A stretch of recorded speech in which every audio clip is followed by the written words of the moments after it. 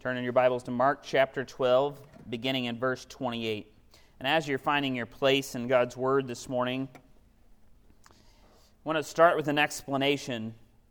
We're going to begin starting a new series, and you've probably seen it maybe on Facebook or on the screens behind us or on the front of your bulletin, titled, We Love Our City. And that phrase should be familiar because they're on the shirts we've been wearing for several months now. And so we're going to take some time over the next 4 weeks and kind of examine why that is, what that means, and it's still going to be from individual texts. It'll still be expositional, but we're going to be looking at answers to these questions. And as we've been wearing these shirts, I'm praying that it's more than just a shirt or a saying on our back. I mean, there's lots of things that we could put on a shirt and not mean, right? I could write on a shirt, I'm a millionaire, but that doesn't make me a millionaire, right?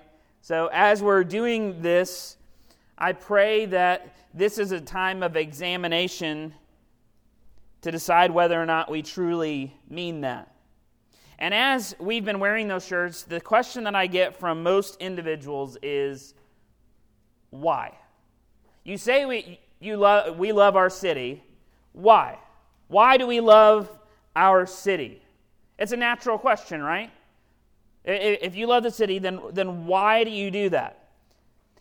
Before we consider what I believe God's reasoning would be for us, I'd like us to consider some inappropriate answers to that question.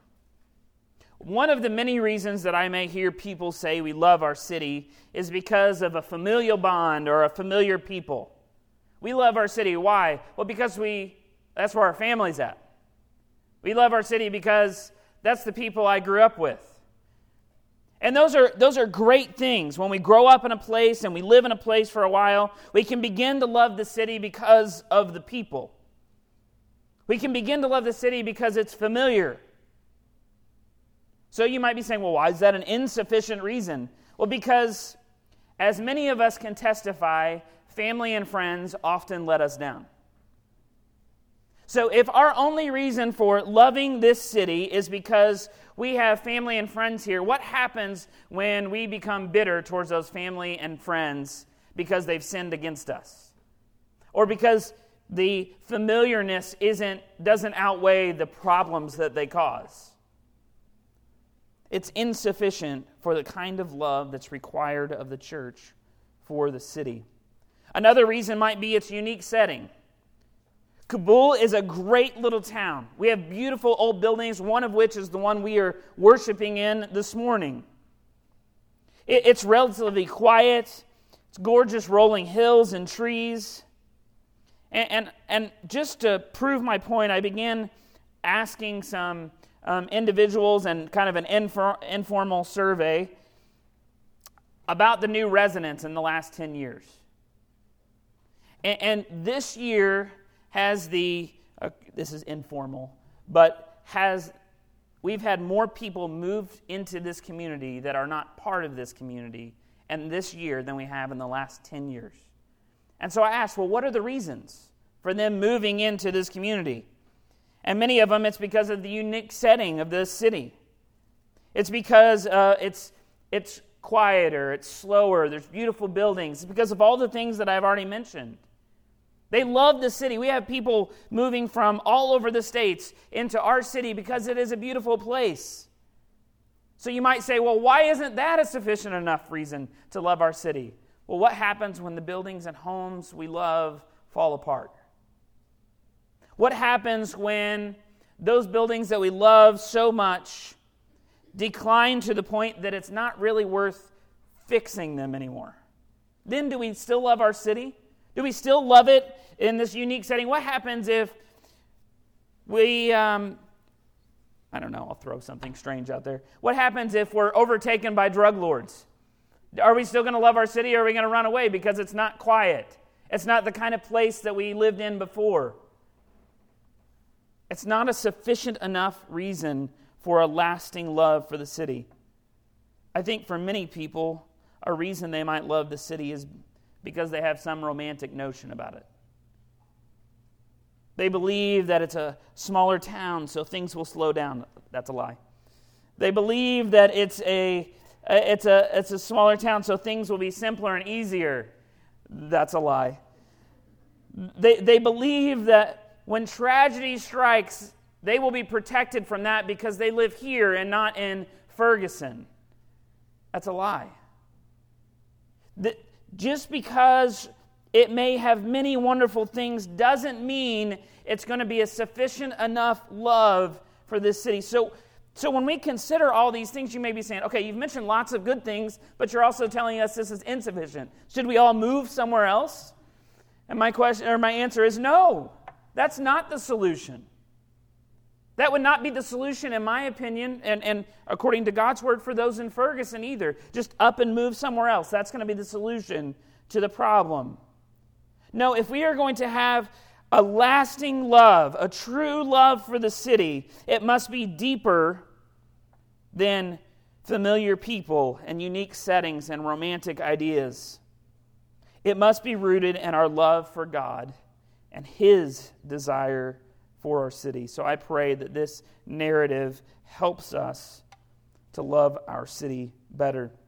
Hopefully by now you have turned in your Bible to Mark chapter 12, beginning in verse 28. And I'm going to read this story. This is a familiar story. It's familiar because this story is in 3 of the accounted Gospels. However, each one has its own unique descriptions, and Mark's is probably the most thorough in his response. So we're going to look at it today.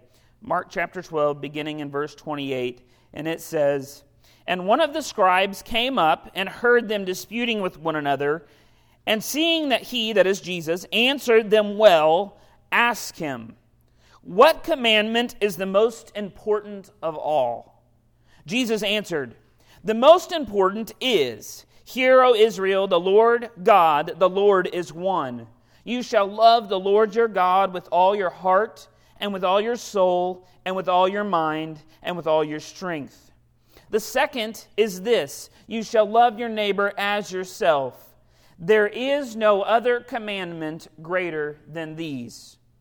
And the scribe said to him, 'You are right, teacher.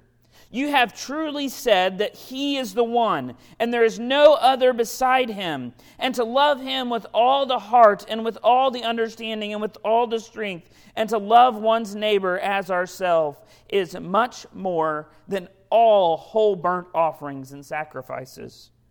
And when Jesus saw that he answered wisely, he said to him, 'You are not far from the kingdom of God.' And after that, no one dared to ask him any more questions." As we look at this passage, we have to realize that a different question is being asked. He's not asking, why do we love our city? He's asking a different question. However, this question that he asks sparks a conversation that is deeply rooted in the kind of thing that we're trying to answer today. Now, this scribe and this question, if we were to look at Matthew, is found in a context of which they're testing Jesus.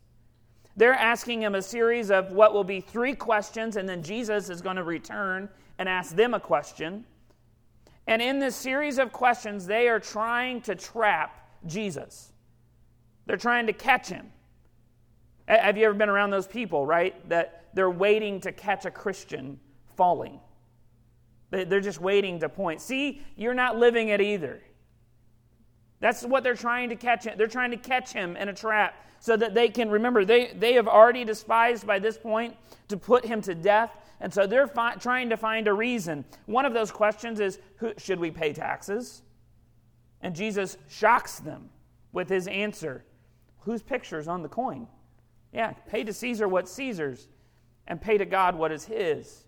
The next question has to do with divorce, because Jesus has a particular understanding of this, and they're trying to trap him in his understanding of what will the resurrection and the end times look like. And upon hearing that, this scribe sees that he answers it well. He sees that he answers it well, and he he seeks to ask his own question.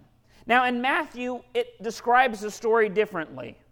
And I don't think they're contradicting one another. I think they're just giving us a fuller picture. In the account of Matthew, there's a bunch of Pharisees, students of the law, that have come together because he's trapped this. He's already put down the Sadducees. So now these Pharisees, this other group that hates him, think, well, they can do it. And so they send out one man who is in our story, this scribe or this lawyer, and they send him out to dispute with Jesus. However, Mark portrays this man slightly different. Notice how Mark portrays him.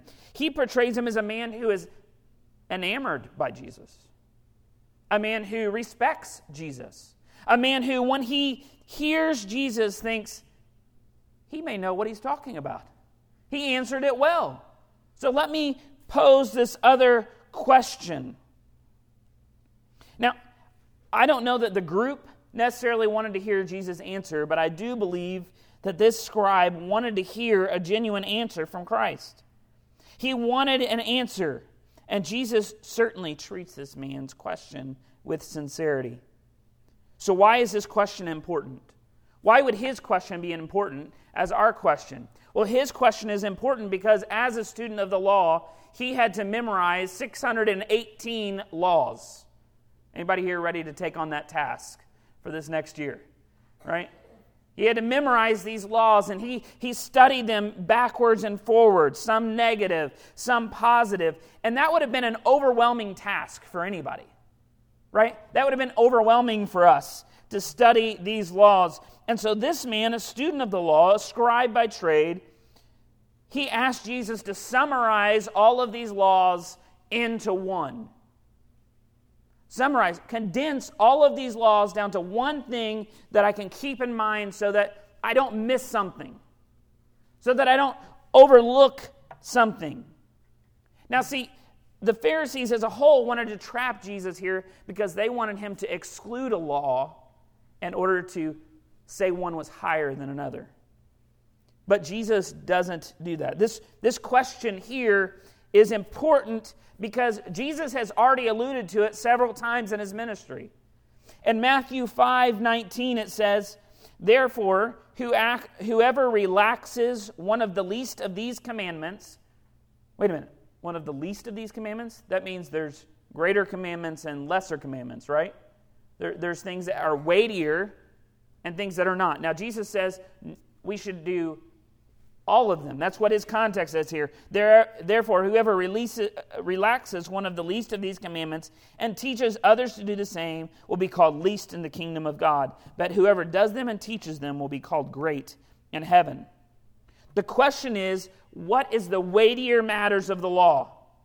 What is the weightier things of God's law?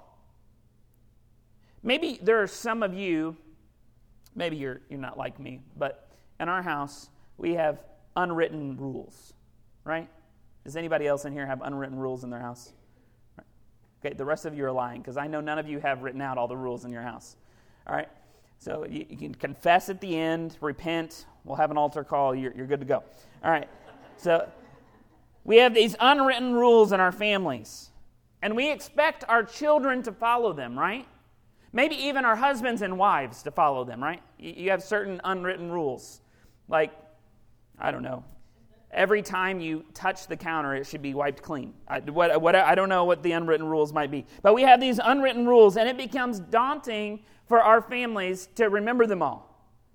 I realize as a parent, sometimes maybe I just need to condense these for them and give them some. I realize as a parent, I'm not helping them because I'm overwhelming them with these laws. I'm overwhelming them with these rules. It can become daunting to remember all the rules. Children may forget them, or they may just want to pretend they forget them. But the one overarching rule that should always be followed is children, obey your father and mother as unto the Lord, right? That's the overarching, that's how at least Paul summarizes it, and I'm going to go with him. And so he summarizes it into this one overarching principle. Well, Jesus here condemns the Pharisees in Matthew 23 because they didn't have an understanding of the overarching rule of God. They were following all the little less weightier matters of the law, but at the neglect of the things that mattered most. That's why Jesus in Matthew 23:23 says, "Woe to you, scribes and Pharisees, hypocrites, for you tithe mint and dill and cumin." Anybody in here tithe from their spice rack this week? No one? Ushers, did we have any dill in the no, right? We didn't have any tomatoes from the garden this week. We didn't tithe those. But these guys took it so seriously that down to the spices, they're tithing. I mean, these are the kind of guys that you want to nominate as deacons, right? I mean, these are top-notch guys here. But Jesus is condemning them because they do all of these things, but it says, and they have neglected the weightier matters of the law, justice and mercy and faithfulness. These you ought to have done without neglecting the others. They had neglected the weightier matters of the law because they were so tied up in the details. Many of us in churches, we can become so tied up in the do's and don'ts of tradition, or the do's and don'ts of even God's righteous law and His word of how we should behave, that sometimes we forget the weightier matters. Sometimes we neglect the weightier matters. Now, I believe what Jesus says here is a good caution. The weightier matters we ought to have done without neglecting the others. But what are the weightier matters that we are neglecting in our churches in order to serve our pet peeves, in order to serve those laws that we have highlighted in our Bibles? What are the things that we are forgetting? We ought to be careful that we pay attention to the weightier questions. For me, this morning, I believe one of these weightier questions, because of Jesus' answer, one of the weightier questions this morning is, why do we love our city? Maybe, do we love our city? Do we genuinely love the people around us? The answer to our question and the scribe's question is remarkably similar. As we seek to understand the heart of God and His law, we find a profound principle for our lives in this city. Consider Jesus' answer. The most important is, "Hear, O Israel, the Lord our God, the Lord is one. And you shall love the Lord your God with all your heart and with all your soul and with all your mind and with all your strength. The second is this, you shall love your neighbor as yourself. There is no other commandment greater than these." Now, this would not have been surprising for this scribe to hear this, because that first verse, that up to the point of the first principle, the most important, "Hear, O Israel," down to "with all your strength," that section, it's what's called the Shema. And it is probably the most well-known verse in the Old Testament for a Jew. It's so well-known because even today, it's so well-known that even today, most Jewish synagogues, most conservative Jewish synagogues, still recite this passage at the beginning of all of their services. This is the thing that drives them. This is a statement of who they are. And it's found originally in Deuteronomy 6, 4 through 5. And in that passage, Moses is telling the people of Israel what they are to do. He's giving them a summary kind of what he's going to say throughout Deuteronomy. It's kind of a precursor, if you will. And he quotes this passage. "Hear, O Israel, the Lord our God, the Lord is one. And you shall love the Lord your God with all your heart and with all your soul and with all your mind and with all your strength."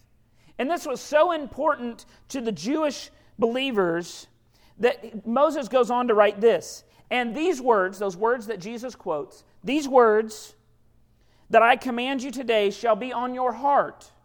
You shall teach them diligently to your children. You shall talk of them when you sit in your house, and when you walk by the way, and when you lie down, and when you rise." Now what Moses is doing there is saying, here and here and everywhere in between. When you're sitting down or standing up and everywhere in between, you should talk about this law. When you lay down at night and when you rise up in the morning and everywhere in between, you should talk about this law. You shall bind them as signs on your heads. Put a little map right here as a sign, right? They shall be on the frontlets of your eyes. You shall write them on the doorpost of your house and on your gates. How important were these words to the Jews? Very, right? They were very important. He should not be shocked. Needless to say, he would have been very familiar with this.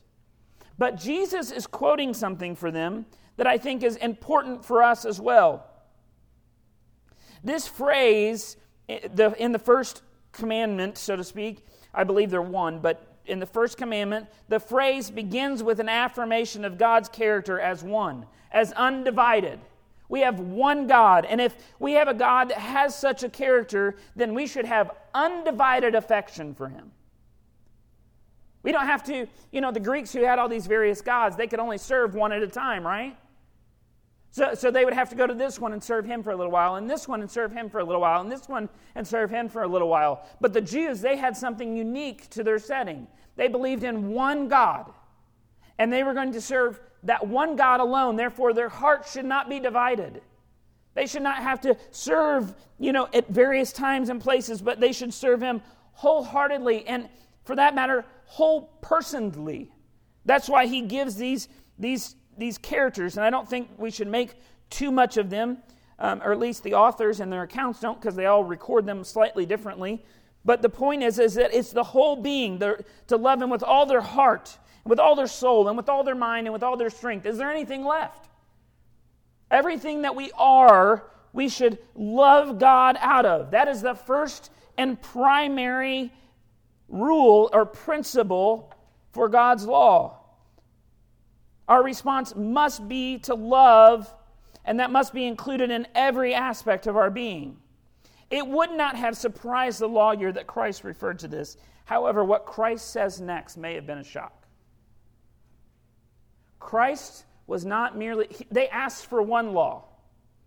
And in my opinion, Christ gives them one law in two parts. Love the Lord our God and love your neighbor as yourself. Those are not separate entities. Those are not pick and choose. Those go together. The second is likened unto it, Matthew says. Love your neighbor as yourself. Love those around you. Loving those around you is deeply tied to loving God. How are we to love those around us if we don't understand God's love for us? If we understand God's love for us, how can we not love others in that way? The pairing of the love of God and the love of others is vital. So much so that James says concerning our tongue, he says, with our tongue we bless our Lord and Father, and with it we curse people who are made in his likeness. It would be inconsistent to say that you love God, but not those who bear his image. It would be inconsistent to say we love God, we love the church, which is God's bride, but we don't love those around it. That doesn't go together in Scripture. God is never satisfied with that message.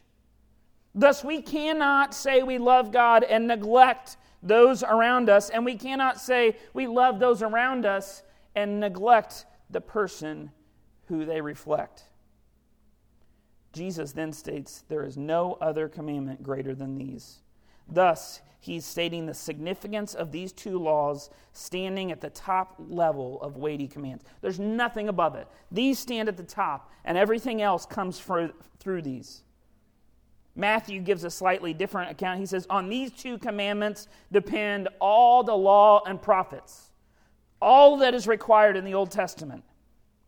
The emphasis on these two commandments, humanly speaking, is unique to Christ, yet God has seen these two standing side by side through the centuries. Now, I should have probably put this up for you all to see it, but maybe you can imagine it with me. How familiar are you with the Ten Commandments, right? Maybe you've got Charleston Heston in mind all of a sudden, right? And he's holding up these two tablets, right? 2 tablets of the law. We see that in the Old Testament. And when we understand the 2 tablets of the law, theologians speak about those in 2 ways. One tablet refers to the love of God. Bear with me here. You shall love no other God before me. You shall not make an idol. You shall not take the Lord's name in vain. You shall keep the Sabbath holy. Right? These all have to do with the love of God. On this other tablet, we have the love of neighbor. You shall honor your father and mother. You shall not murder. You shall not commit adultery. You shall not steal. You shall not bear false witness. You shall not covet. Even from the time of Moses, God considered these 2 categories of horizontal love towards God and vertical love towards others. These are the 2 tablets of the law, and under these 2 commands, everything else finds its place. As a church, it is easy for us to say, we love our God. We sing praises to our God. But where do we find our love for our city? It must be found in the love of God. Are you trying to love God without loving those around you? Maybe you're trying to love the city for all the wrong reasons, not recognizing the glory that they are meant to reflect. As you look at this, you may feel overwhelmed.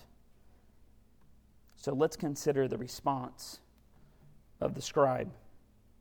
After Jesus answered his question, we have a response that's unique only to the book of Mark. And it says, and the scribe said to him, "You are right, teacher." Notice his qualifications of who Christ was. "You are right, teacher. You have truly said that he is one, and there is no one beside him. And to love him with all your heart, all the heart, and with all the understanding, with all the strength, and to love one's neighbor as yourself, is much more than all whole burnt offerings and sacrifices." I'll stop there for just a minute. Notice, the scribe agrees with Jesus. He will confess with his mouth that what Jesus said is right. That Jesus is a great teacher, that there's many moral principles in his law. He will even add to it further clarification, which would have been unique for a scribe or Pharisee. He's going to add further clarification, saying, this is greater than all of the sacrifices that we could give. I mean, that would have been unique for a Pharisee to admit. He would have agreed wholeheartedly that this was the weightier command. He would have confessed these things to others around him. He's doing so in a crowd. This scribe, he is confessing these things.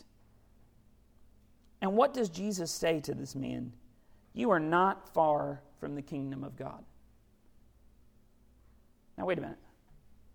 My grandfather always taught me that close only counts in horseshoes and hand grenades. It does not count in the kingdom of God. Coming close to the kingdom of God is not sufficient for God's righteous law. There will be no one that gets to heaven and says, I almost obeyed all your laws. I came this close, Jesus. There was that one time my mom, she smarted off to me and I just couldn't resist. But other than that, I'm good. There's not going to be that. He understands the concept. He understands the demand on his life. He gets it, but Jesus says, hey, you're not far. Keep going. You're close. Keep going. But the question still remains, did he apply it? Did he recognize that he could not fulfill these righteous requirements without the love of God shed in his heart? Did he recognize that though Jesus may be a good teacher, he could not fulfill the law that was put before him, and he needed Jesus as Savior? Did he recognize who he was standing in front of? The words that he was confessing, did he recognize their meaning and their declaration for his heart? It says, interesting commentary after that. And after that, no one dared to ask him any more questions. You know what? I think some of them got it. I think some of them got it. You know what? Jesus knows what he's talking about, and I can't measure up to that. I can't come close to that. You and I cannot fulfill this requirement. You cannot love God the way you're supposed to. You cannot love this city the way you're supposed to unless our Savior redeems us from our sin. Unless Christ redeems us from the sin of making everything about us, we cannot fulfill this command. Unless He transforms our hearts and puts the love of Christ in us. That is why John says, we love Him because He first loved us. We can't do it. You and I can't go and want to love Jesus enough. This scribe couldn't want to love Jesus enough. He needed his heart transformed. There are many here today that would confess what Jesus said is true.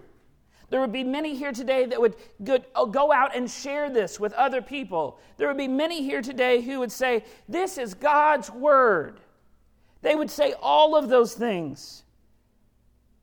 But have they trusted in Christ as Savior? Have they come to the point in their life to realize that they cannot live all that God has called them to without Christ saving them from their sin?